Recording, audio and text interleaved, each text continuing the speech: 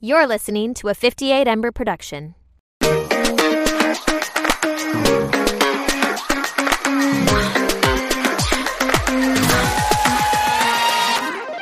Everyone, welcome back to the Completely Fucking Clueless podcast. We have a very special guest today, and also this is our first recording for Pride Month, just so you know. Amazing. Happy Pride. Yes, happy Pride. And if you weren't a listener with us last Pride, during Pride Month as queer women, we like to highlight LGBTQ experiences. So all of our guests are a part of the LGBTQ community, and we are so excited to be sitting down with Kiki Balchange today. Welcome to the pod. Thank you. So happy to be here. Yeah. We actually got introduced to you at the Wallace. Yes. We went and saw a couple of your last hosting gigs for RuPaul's season 15. Yes. And so Audrey and I, when we saw you, we were like, we have to try and get Kiki on the podcast. Oh, I'm so happy you asked. Yeah, we're so happy you're here. I always like want an excuse to talk about myself. Oh, like, don't we all? I like ask the universe. I'm like, someone please get me on the podcast. I just want to talk. I know. I feel like that's the thing when people ask us about like getting guests on the podcast. They're like, how do you do it? And I'm like, I feel like most of the time people are willing to talk about themselves for an hour. Like, why not? You know, get a video of yourself, all the things. What camera am I smiling to? This one, I believe. Okay. Huh? Yes. There we go. I was like 4. So let's start with your drag journey. Sure. You know, when and how did you become a drag queen? So I started drag officially in 2017. Okay. I like to say that it was always kind of there, like kind of also like being queer. I feel like there are signs along the way that I feel, you know, whether you believe in God or divine being or the universe or karma or whatever it is, I feel like everything has its like everything comes together how it should. Yeah. And so, you know, when I was younger, I have 2 brothers, an older brother and a younger brother and a younger sister. But when I would play with my brothers, whether it be like, you know, like role playing kind of like stuff with lightsabers or like video games, like I'd always want to be either like Princess Peach or like when we would play with lightsabers, I'd be like a Jedi princess. Fab. Like, it was always part of like the fabric of my being. Yeah. And then like one year in Halloween in like 2007, I don't know if you remember, there was a commercial for like a cell phone that was like a girl and she was like, IDK, my BFF Jill. Do you remember that? Maybe it's just above your... I don't know what our age difference is, but We're 24, 25. Okay, I'm 29. Okay. So it's maybe a few years past you, but it was like when cell phones were a big thing. Anyway. Yeah. Texting and pay plans per text, you know, all that. Yeah. So I went one year in 2007. I was like 13. I went as your BFF Jill. And that was my first like official time like in drag. Okay. And it was like my mom's clothes, this like wig she wore for Halloween like years ago. But then to take it to now, I started officially as Kiki in 2017. Yeah. I was living with my parents in Alabama.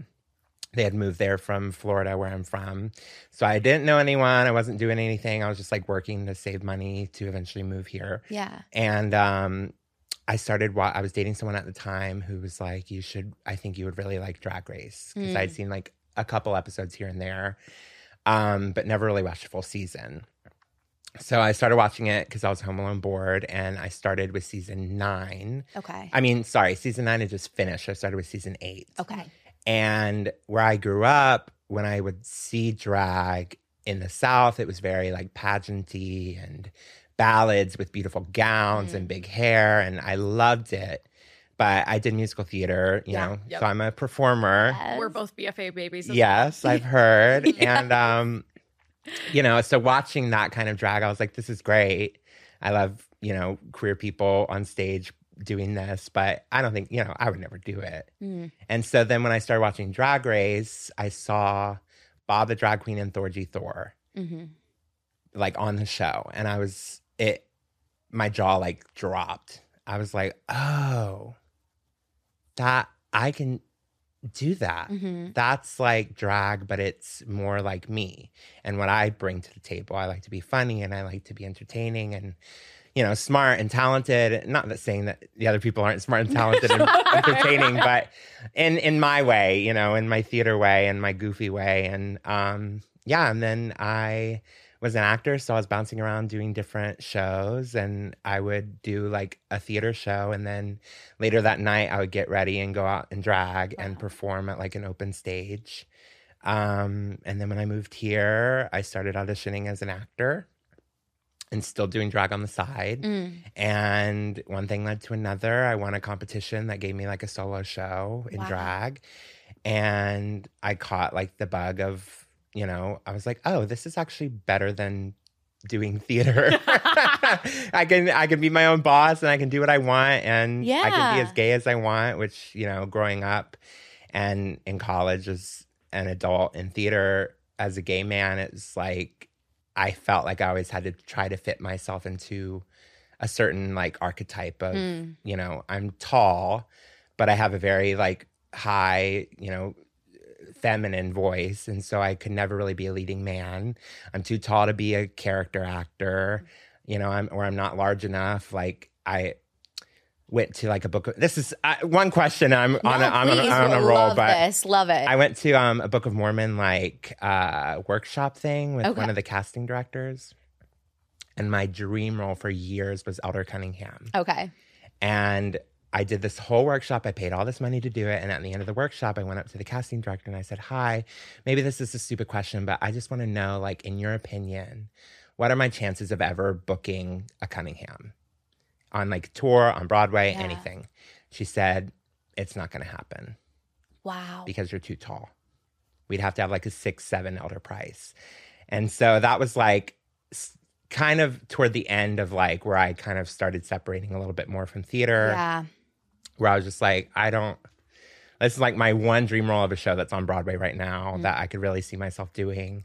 And the casting people don't see it for me. So like, fuck it, I'm just going to go and be my own person and do my own thing. So anyway, 5.5 years later, here I am. That's amazing. Doing it full time. That's amazing. I love that. It's interesting. This podcast that I had listened to you on, you had talked about how drag has like sort of let you make your own role in this world. And I really resonate with that because I think our podcast allows us to have our own role as like performers and entertainers in this world. Because like you said, the theater world can just be so put you in a box based on like what you look like, what you sound like. And that can be really hard because I don't know about you, but as a kid, like I wasn't really thinking about that when I was like, I want to be a performer. You know, I didn't think that I like knew technically the entertainment industry, you know, looks mattered, but I guess something about me didn't really realize how much they were going to try and put us into a box, you know? I mean, you even see with like, say, the Tony Awards. Yeah. I think Broadway is moving in a more progressive direction with casting. Yeah. You know, I'm thrilled for Bonnie Milligan. I'm a huge Bonnie Milligan stan. Yes, I thought she was robbed for head over heels. She should have gotten the nomination then, but I'm happy she has it now. Yes. But, you know, like Alex Newell is nominated as Best Supporting Actor. And J. Harrison G is nominated for Best Leading Actor, and they don't have non-gendered categories. And so even still, we're put in a box of where the industry thinks we should be. Yeah. Otherwise, we have to withdraw a nomination like someone in, what was the show? And Juliet, I think? Yeah, and Juliet. Oh, There's progress, really? but it's slow. Yeah. I'm hoping next year we'll have non-gendered categories, but yeah. we'll I mean, who knows what's going to happen this year with the Tony Awards. I know the improv, but I support the writers, so I'm fine. I'm fine with an improv Tonys. I'm fine with that. 100%. And so, you know, when you did move to New York and you were starting your drag career here, were there times where you felt uncertain or clueless even? And how did you navigate yourself through that? So, just with drag? I mean, just honestly, drag or your life here in general or being like a new person in a new city, you know? I lived here very briefly in 2016. Okay. I graduated college a semester early. Slay. In December. And so then I took like the next 6 months to kind of save money to move here. And I moved here in the summer of 2016. I was here for 3 months. I absolutely hated it. It was my dream. And I got here and I was like, what am I going to do? I hate it. Yeah. I can't. This is my dream. And now I don't know what to do. So I left. I had like nervous breakdown in the middle of the night in like August 2016, bought a plane ticket and came home. And I said the next week, I was home with my parents again in Alabama, and I was like, I miss New York. And I didn't think I would. I thought I would never want to come back. Yeah. When I bought my plane ticket, I was like, I'm never coming back. I don't want to live here again. And a week later, I was like hungry for it. So I've always been like very intuitive with like my gut and like knowing what I want and like doing it, even if it's impulsive or whatever. I trust myself to know what's right for me. And so I made a plan and I said, okay, well, here's what didn't work when I was here. Here's what I need to do to make it work, to make me feel comfortable. And so one of it was like getting my equity card. Another one was like living with someone I knew, because that was a huge deal when I was here before. Another thing was like having enough money and, you know, XYZ, whatever my list was. And so I moved back in 2018 in August, and it took a while for me to like get kind of comfortable with it, and especially with drag, because I was like a year into drag and I'd only really been doing it on my own. I didn't have a sisterhood, I didn't have a community, because I was moving around a lot with shows. So I got here very clueless of like, what am I doing? I thought it was the shit. I thought everyone would want to hire me. I was like emailing bars and clubs and trying to get gigs and looking like the absolute worst pile of dog shit you can ever imagine, but feeling very confident in myself and my talent. So it definitely took a while to like learn the ropes. And New York is kind of its own beast with drag, with anything, but with drag especially. Yeah. And, you know, it took a long time to kind of fit in. But I think like what always kind of stood out was like the talent was there. Like the what's it called?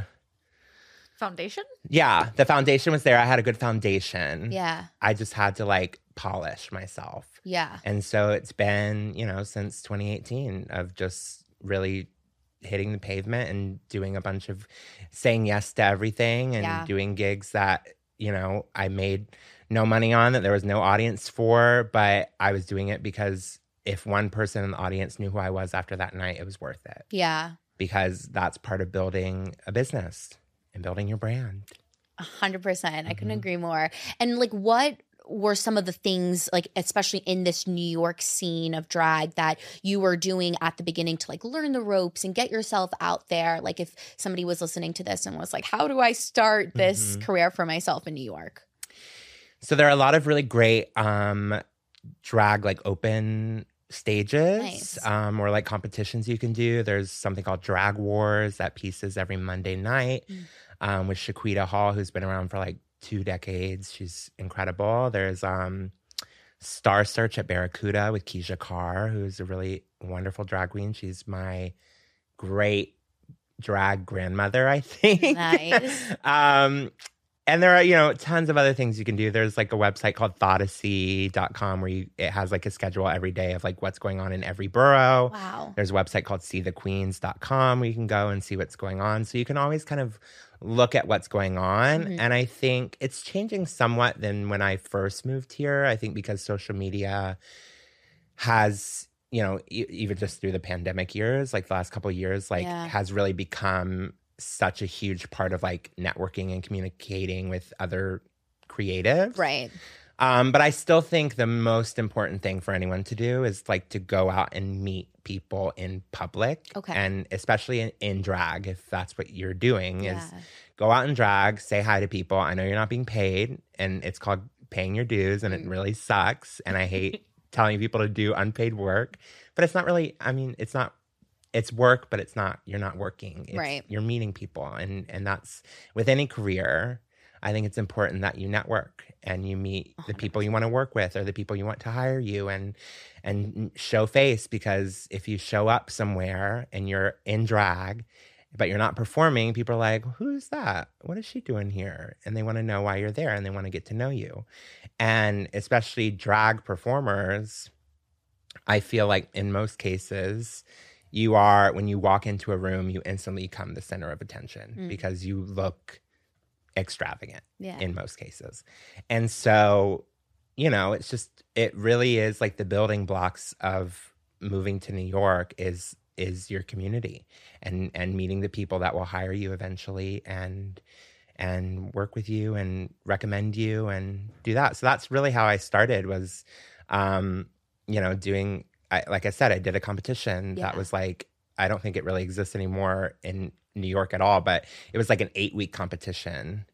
I think there's maybe one place that does it now, but like it used to be a lot more common where like you would do multiple weeks at a bar in a competition setting, whereas now like the ones I said earlier are like one night only. Okay. Every week it changes who's in it, who the winner is.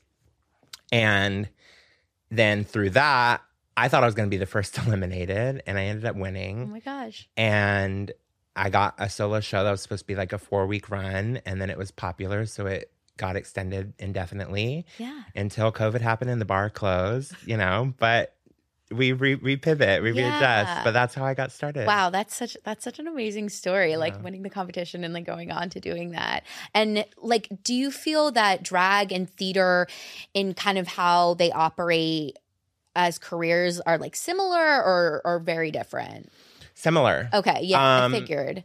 I took a class in college called Theater Careers. Okay. The best. If I paid all the money I paid for college for that one class, it would have been worth it. Really? I felt like most of my skills were already there, but that was the one skill that like was completely new to me that has helped me the most that I got from college. And it was all about, we talked about taxes. Oh my God. We talked about proper headshots and resumes. We talked about networking. We talked about websites. We talked about social media. We talked, and it's still going on. And they have like a Facebook group, LOL, that like connects the current students with the old students to be like, hey, what does the industry look like now? Can you help answer these questions that we have? Stuff like that. That is still helping students at my school. So I took a lot of that from Theater Careers and I've applied it to my drag. Yeah. I hate the word like my brand.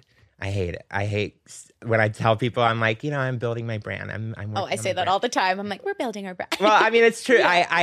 I don't hate it because it's true and it's very effective, but it could be cringy. It feels obnoxious. It feels obnoxious as like a single person. Yeah, sure. To be like my brand when I'm not like a company, even though technically Kiki Ball Change is an LLC. Thank you very much. But it was as the same thing as an actor. It's like you are billing yourself. You are the product. Right. Yeah. And so it's the same for drag. You are billing, it is yourself, it's character of yourself, but you're billing you and what you offer. You are the business, you are the brand.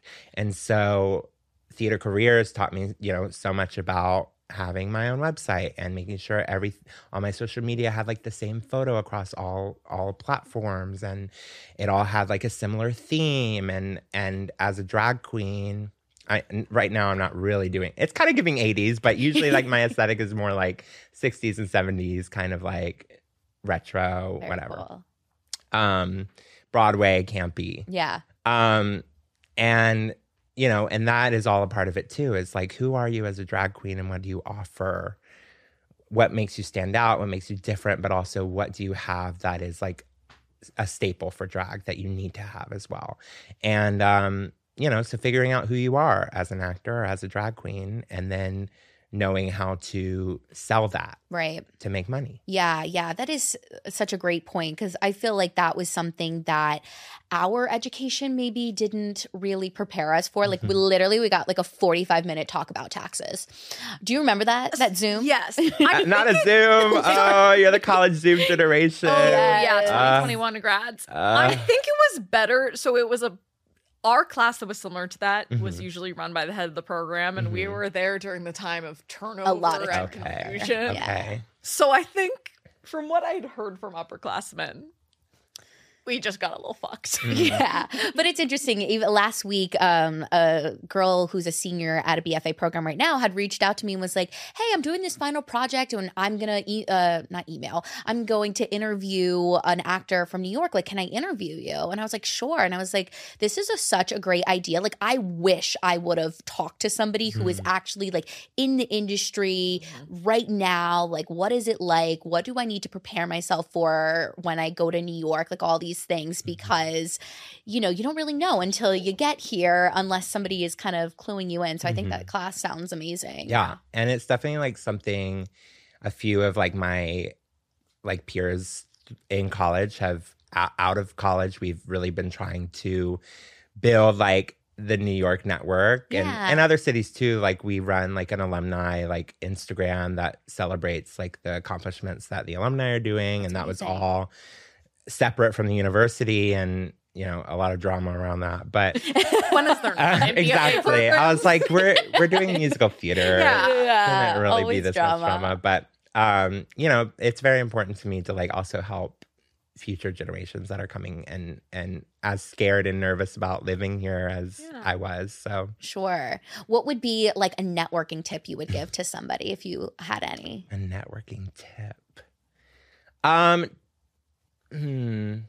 Use initiative. Okay. But also don't try too hard. Because I can sniff out desperation and sometimes it's impressive. Because I also see that in I was a desperate young adult where I was just like, someone noticed me, someone liked me, someone give me a chance. Yeah. Where like I look back on things I said and did or messages that I sent to people I had no right messaging, like Broadway people on Facebook in like 2015, being like, hi, I'm moving to New York and I would really love to like chat and get coffee and and I'm like, I've never met you in my life. You have no idea who I am. I'm coming from Florida. And, you know, stuff like that where I'm like, okay, I wish I could go back and tell myself to just like relax a little bit and just let the world work how it works. And you're doing your best, you're trying hard, you're making all the right moves, but don't be as desperate for like attention and love as you want to be. Yeah, I mean, I would really say like, I think there are so many times that like I see the world, I think differently than a lot of people see it. And I think like it's because there are so many things that were taught to me at a young age that have stuck with me. My kindergarten teacher taught us the word initiative. And first, like I want a tattoo of it because I use it like almost every day of my life. Yeah. And it means so much to me to say like,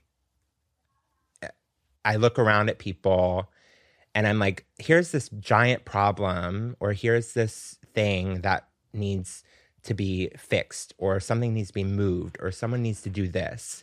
And I look around, I'm like, no one's doing it. Oh, I'll just do it. Yeah. And I've always just kind of lived my life that way. And this some drug talk. I did acid once. The only time I've ever done it. We did 3.5 tabs the very first time I ever did it. You're supposed to do one. I did 3.5. Okay, I was like, I have never really done it. No, I did 3.5. So. And I had this giant like epiphany. We were like at this lake house in like September, upstate New York. Picture it. And I walked out to the pier and I was tripping balls and I looked out and like everything was moving and all the houses had eyes and the mountains were like the mountain in Moana that like is sleeping and looking at me and everything. Like it felt like the entire world was like staring at me. Not in like a creepy way, but just like a confusing way. And so I asked like out loud, tripping balls. I was like, what is everyone looking at? And the world responded, you. And for some reason, it really made sense to me in that moment that I was like, oh, people look to me. I'm a leader. That's what I'm here to do. I'm here to lead others, and I'm here to be an example, and I'm here to do the things that no one else does because I have the initiative to do it. And that's so important to me. And so it really like changed my whole... I mean, hey, acid is crazy, but like it changed my worldview in like an instant. Where it like gave me a new purpose of like, this is what I'm here to do because no one else is going to do it. Yeah. That's for me. This is my path. And so I feel like I just keep doing monologues for every question. No, I love this. I'm like inspired. Yeah, but it's exclusively communicated monologues.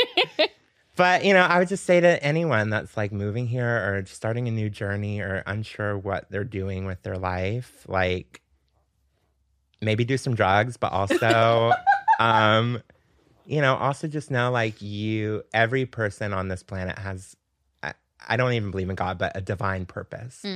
We all have skills that no one else has, or even if it's not no one else, it's like few people in our group. Yeah. We are like the person in the group that does the thing, you know, for lack of better words. It's just like you're the leader, or you're the person that is like the mom of the group, or you're the person that, you know, is the smart, like practical one. Like everyone has skills that they have developed throughout their life that have led them to where they are now. And it's important, I think, where people get lost and people get unsure of themselves is when they try to fight against who they are. And I think also being queer, it's such an integral lesson of being queer is be who you are. Yeah. You're only going to be unhappy if you're not. Yeah. And so it's the same way with any part of ourselves, you know? And so I would say listen to yourself, you know? I love it. I feel like today's the day of like listening to yourself and trusting the world, because we were recording earlier with somebody else and she was talking about how like she was, you know, she likes to put a lot of trust in like the world and that like it has a plan for you and all these things. So I'm feeling inspired to just trust it and let things happen. I think it does, you know, and not to be too like Marianne Williamson, crystal astrological, but you know, I believe in the Big Bang. Yes. So by that logic, like we all came from the same thing. Everything is connected. Every path is connected. Even if it's like, you know, there are different paths you can take. Yeah. But it's all connected to the same thing, which is like we are here to live our life and be ourselves. And like we live in this structure of society where we're supposed to make money and work and blah, blah, blah. But like at the end of the day, like we only have the one life to like do with it as we want. And there are so many ways we can connect to others, connect to each other, connect to ourselves, connect to the things around us that lead us to where we're supposed to be. Mic drop. I love it. I love acid drop. All comes back to the acid. There's gonna be some mom who listens to this and is gonna be like, so my takeaway was do drugs. I mean, listen, I will say drugs have really helped me with a lot of things. There you go. So there you go. I will condone it. I will condone it. You know, maybe I need to like try a little acid. No, I'm just kidding. My sister and I one time. I'm not. I know. I've never been a big drug person. Yeah. I don't know why. It's not for everyone. Yeah. I think. Oh, sorry. Go ahead. My sister and I one time joked to our mom of like, we always joke like, we could be doing worse. We could be on drugs. And she was like, actually, you two are both on drugs. And we were like, what? And like, we both do various weed and sister's done some mushrooms. Weed. Well, some edibles, smoking, regardless. And she didn't come for that. She was like, well, you're both on antidepressants. And I was like, you don't get to call us out for being on drugs. Shout out to Lexapro. Yeah, like, that doesn't fucking, you can call us out for the actual drugs we do. One of my siblings does a bunch of mushrooms, but you can't call us out for antidepressants. That doesn't count. Well, hey, I mean, mushrooms are there are very promising studies that they technically are don't antidepressants. Show up in your bloodstream for a long for time. A drug so test? If you get tested. Well, as a drag queen, I don't think I ever have to worry about that. Yeah, but that's nice. You know, That's nice. maybe someday I'll have a corporate job I need to worry about. Hopefully not. Hopefully not. Trust I me. hope I never do. And what do you feel are like the most challenging and best parts of drag? I would say it is, you are like, I keep saying you're your own business, and it's true. And that is like the pro and the con. Yeah. It's like you have to be on top of everything. I feel that. If you want a successful career. Some people are lucky and they don't have to work as hard, and that's fine for them, good for them. In my experience, like you have to like always be pushing yourself, always be improving, always be leveling up, while also being on top of your taxes, being on top of your expenses, being able to pay rent, being able to buy food, while also, you know, worrying about your social media and worrying about your gigs and emailing people. It's like you are your own publicist, you're your own designer, you're your own, you know, I don't make my own outfits, but you can be your own seamstress, you can be your own wig stylist, your own makeup artist, your own performer, your own business lady. Like you're doing every part of it. And that is definitely the most challenging, aside from the fact that like my body hates me every day from doing drag. Especially as I'm nearing 30, it's like my body after a show where I'm really feeling myself. I'll wake up the next day and really feel myself in other ways. I've already accepted. I'm like, I'm someday going to get a double knee replacement. And that's just part of my future. Double knee. I hit 27 and like the next day I was like, ooh, a crack in here where I'd never cracked before. And my back is hurting over here where it's never hurt before. And so, but the goal is get to a place where I don't have to kill my body for money and tips and all of that. Yeah. I still do drag. Yeah. And what was the inspiration behind your name? We're so curious. Theater. I mean, Like, how did you come up with it? I don't remember exactly when it was, but it was definitely years before I started drag. Okay. Love that. It was like around the time I think I first found out that like drag names can be puns. And so I think I was talking to my siblings about it. I was with a group of people and I was just like, what, if I was ever a drag queen, what would my name be? So we're throwing out different names and, I'm Jewish. So we're throwing out like Hannah Kia and like, Shabbat Shalom, stuff like that. And I don't know how, but somehow it landed on Kiki Ball Change. And I said, it's it. So good. Yes. If I ever do drag, that's going to be my name. Yeah. And so when I first started in my parents' house, one of the first things I did was like check Instagram to see if there were any other Kiki Ball Changes out there because I didn't want to have the same name as someone. And it was not available, or it was available. So I like made an Instagram. And that's what Audrey did when we first figured out our name. She was making like every Instagram account. Different domains. We've got a bunch of Instagrams. I'm like, y'all ain't taking this shit. It's ours. Yeah, like .net, .gov. Yeah.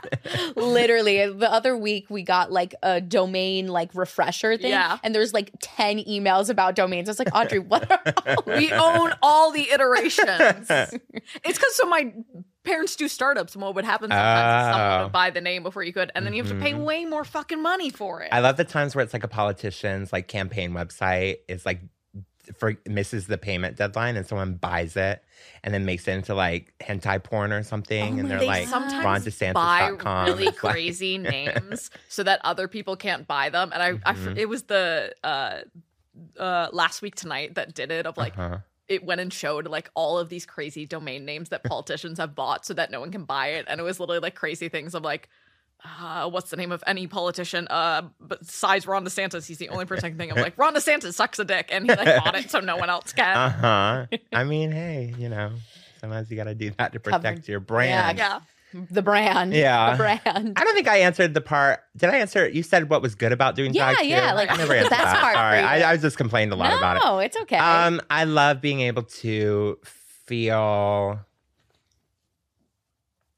It sounds so dumb and cliche, but to feel beautiful. Yeah. I feel like growing up as like an unconventionally attractive like person. Because I think I am attractive. I know I'm attractive. And but I'm not conventionally attractive. I can realize that about myself.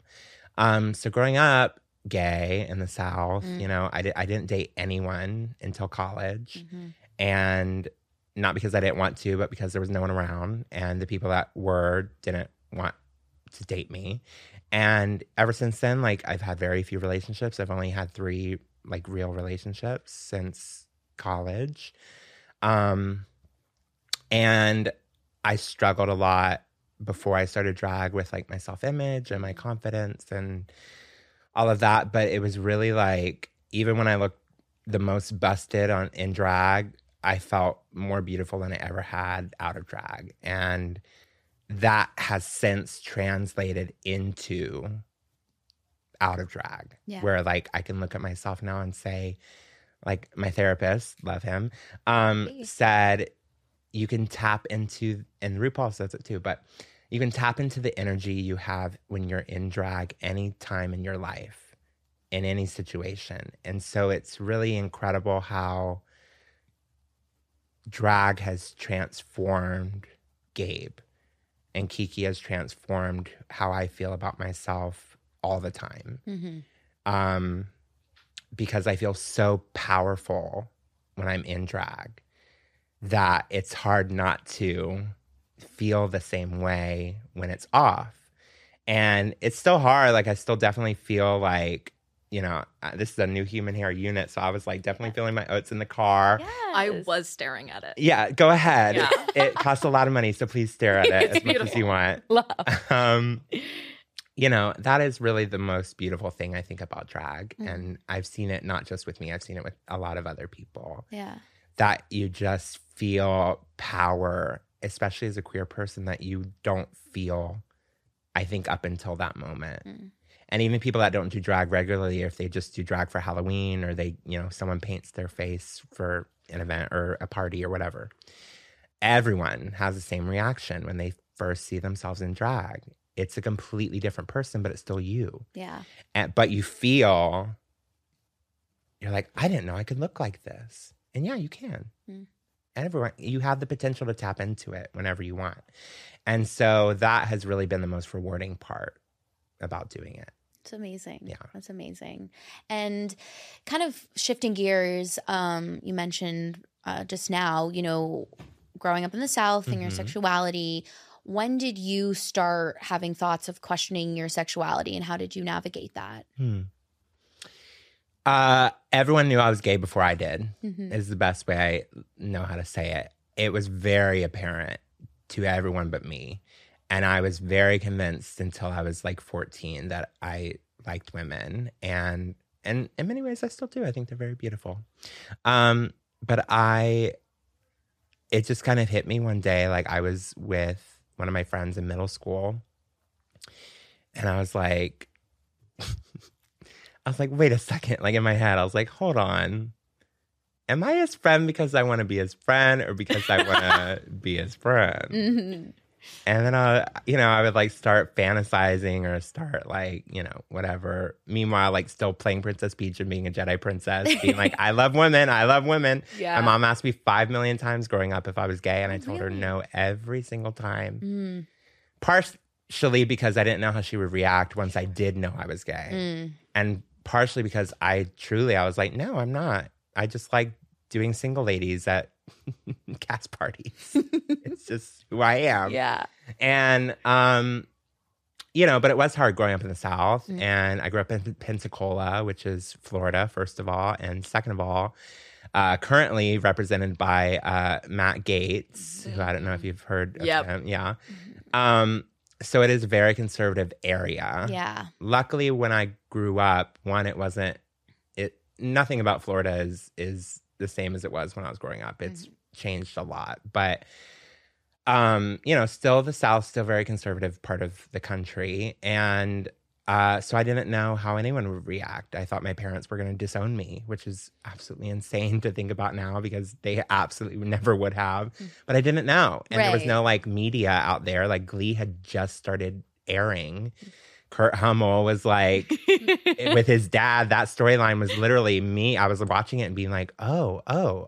And I hadn't seen any of that before. Yeah. I was too young to see, what's the... Will and Grace? Will and Grace, yes. But also there was, they just made a remake of it on Peacock, I think. L Word? No, it was gay. It was like Canada. And then anyway... Someone will like comment on it. Yeah. Like, you dumb idiot. Queer Eye? No. Oh. John Sibili, I think, was in it. Anyway, all right. Queer as Folk. Okay. So there was stuff out there, but I was too young to really see it. Yeah. And so like all the media I had before Glee was like Prayers for Bobby, where he commits suicide. And I just had another one. I forgot it. Another one where someone commits suicide and everyone's unhappy and their parents disown them. And that was like, and people have HIV and die. And my parents grew up in the 80s and like were young, like in their 20s throughout the 80s. And so they saw what AIDS did to gay men. And so that was their influence on me was, well, if you're gay, you're going to probably get AIDS and die. Not in like a hateful way, but just like, this is our experience knowing gay people. Right. And then on the media, all I saw was people committing suicide or dying of AIDS. And so it was like, that's what I thought my life was going to be. Yeah. And so I was terrified for years, even though like I knew I was gay from like 13 until I started coming out at like 15, 16. That was like 3 years where I knew I liked boys. but I was too terrified to tell anyone. Yeah. And yeah, I forgot where the question was going, but it started slowly. I started with my friends, telling my friends, and then eventually my family started finding out. And everyone was pretty accepting overall. My mom was pretty upset because I told my friends before I told her, even though she had been asking and asking and asking.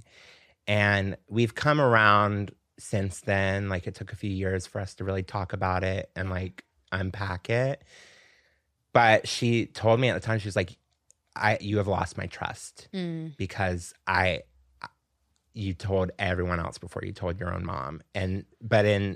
Since then, I've talked to her and been like, you need to understand, as like a 14-year-old child, it's hard. It's hard. Yeah. And so she understands now, and we've moved past it. But it was a really tough, like, I had a really bad relationship with my mom for like a year or two because I felt like I didn't have her trust because I had like lied to her. Yeah. It's scary. It's hard. It is. My parents also sort of knew as well. And I started experimenting at like 12 years old, and then I didn't come out until I was 22. Similarly, I was kind of like, had this moment where I was like gay when I was younger, and then I was like, that's over with now. But it was interesting when I came out to my parents. They were like, yeah, we kind of knew, like, from things that I thought I was so slick at hiding. But yeah, it's such a difficult experience, and however you choose to, navigate it and come out of it, I think is like the way that you have to do it. Yeah. Yeah. And they have like, both my parents are so, like, my dad is such a classic, like, coming out, like, stupid, cheesy.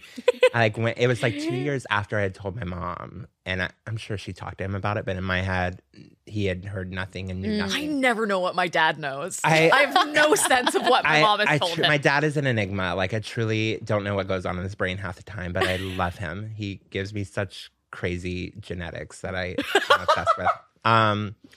I went up into his room. He was like watching TV, and I sat on the bed and I said, Dad, I have something really important I need to tell you. He paused the TV and I said, I'm still your son, but I'm gay. And he was like, I know. And I was so shocked that he knew. I was like, you know? You know me, the boy that's been trampling around high school, sucking off every boy he can get his hands on, is gay? And he said, yes. And then, like, we talked a little bit, and then I was leaving the room. He said, I thought you had something important to talk to me about. That's my dad. So savage. I know. I love him. That's honestly hysterical. Great story. And then, like, literally, like, I thought it was going to be a whole another deal when I started drag, with, like, having to come out again and be like, I'm a drag queen and I want to dress like a woman and whatever. And I did my makeup, like, in my room at my parents' house and came downstairs to, like, show my parents and be like, look, I did my makeup. And the first thing my mom said was, do you need a bra? And then went to her closet, got me a bra, got me a dress. And that was, like, the first bra and dress I had in drag was from my mom. That's amazing. Yeah. That's so incredible. I've been very lucky with them. That's amazing. Yeah.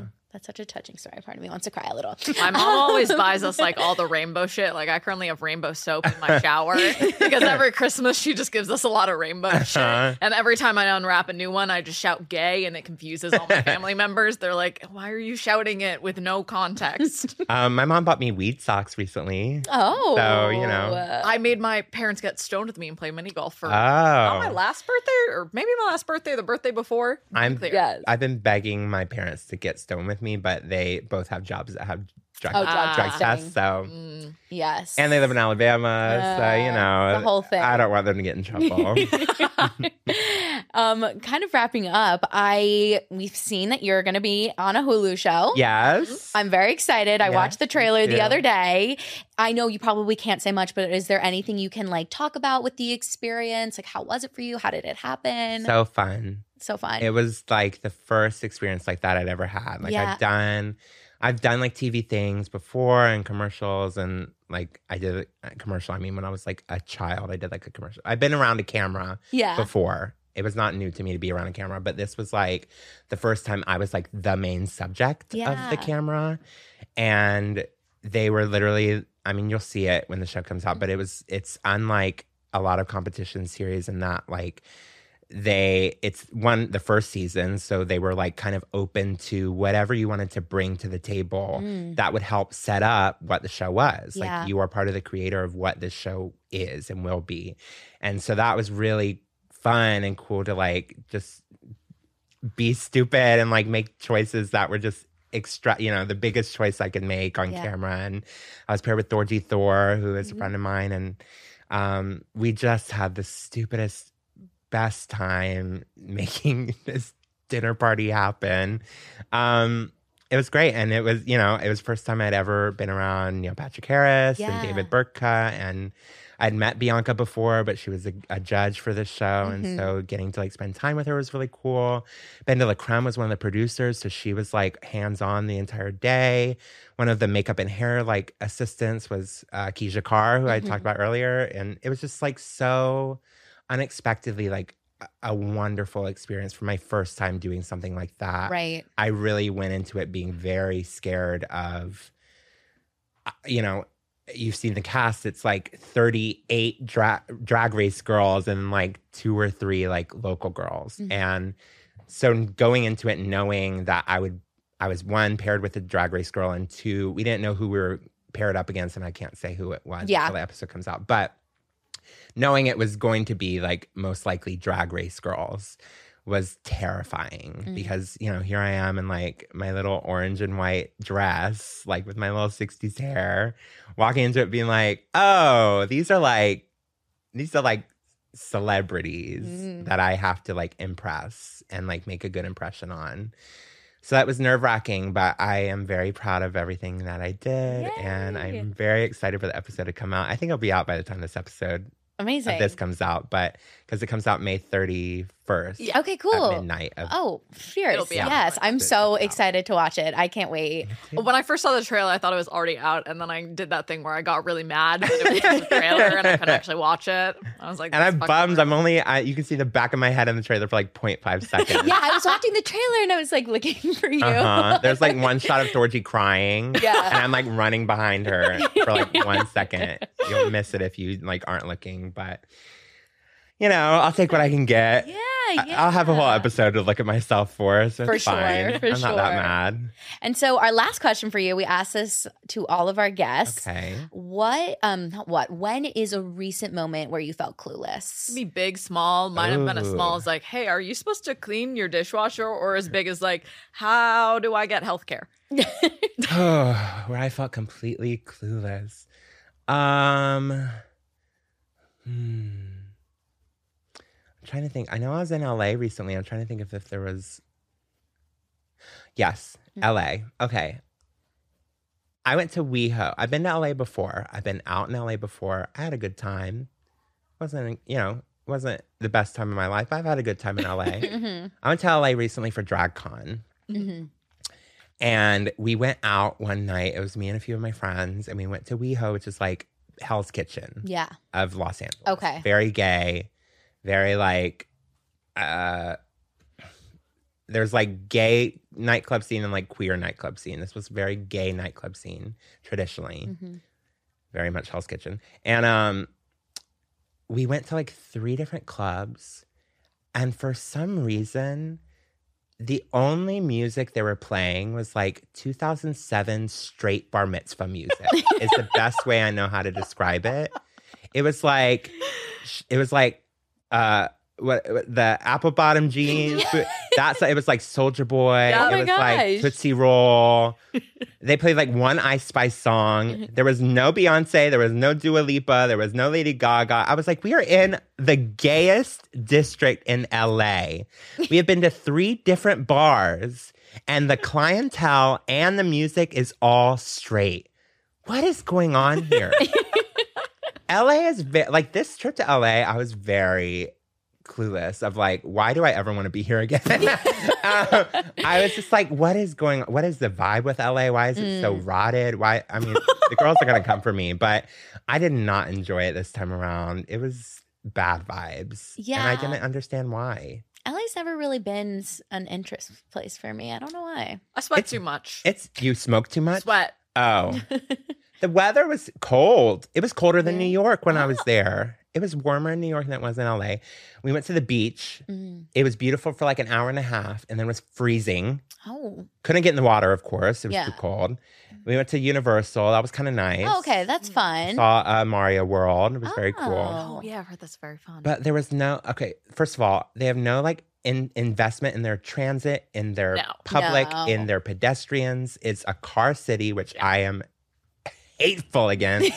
I'm like, where are your trees? Where are your benches? Where are your bike lanes? Nothing. And we stayed downtown, which was even worse. Oh. Because there's nothing remotely justifying or pretty about living downtown compared to like Malibu or even like West Hollywood or like Burbank. There's nothing to look at besides dirty old broken down buildings. I hated it. Oh my God, that doesn't sound very fun. Yeah, I know. I feel like LA has never been an interest place for me either because like I've heard the traffic. Like and New York traffic already gets me, so I'm like. The traffic wasn't a big deal. Okay. When I was there and what I did, like when I was in a car, it wasn't a huge deal. Like it took, I think 40 minutes to get from downtown to the beach.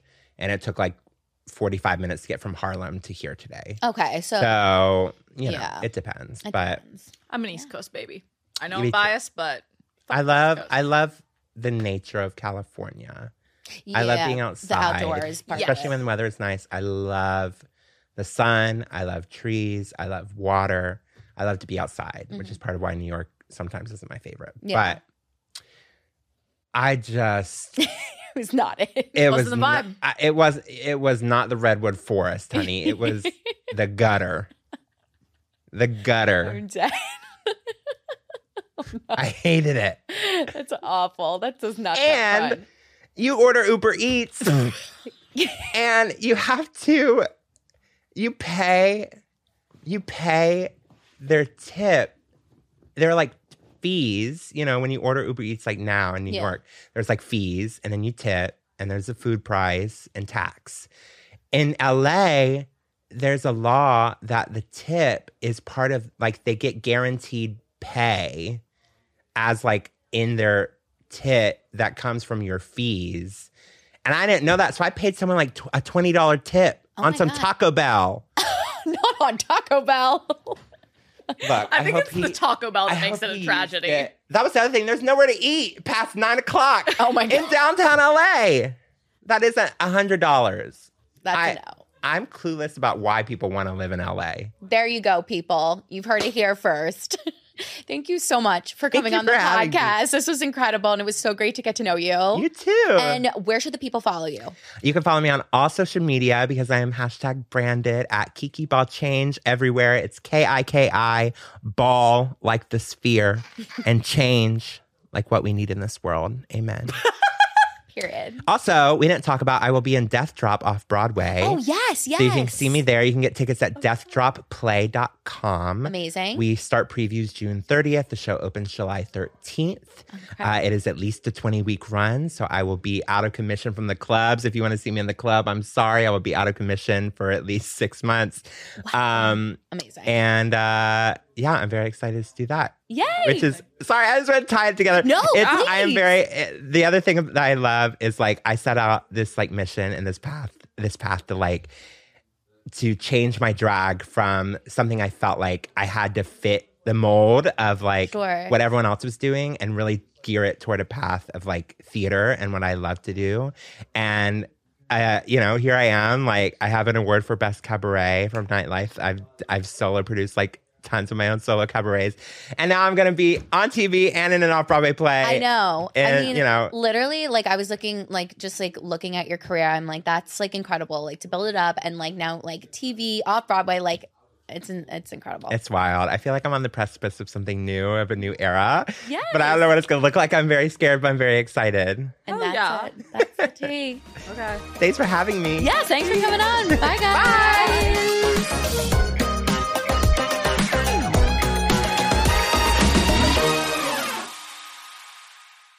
This has been a 58 Ember production. For more shows, please visit the 58 Ember channel, 58ember.com, or find us at 58 Ember Media on socials.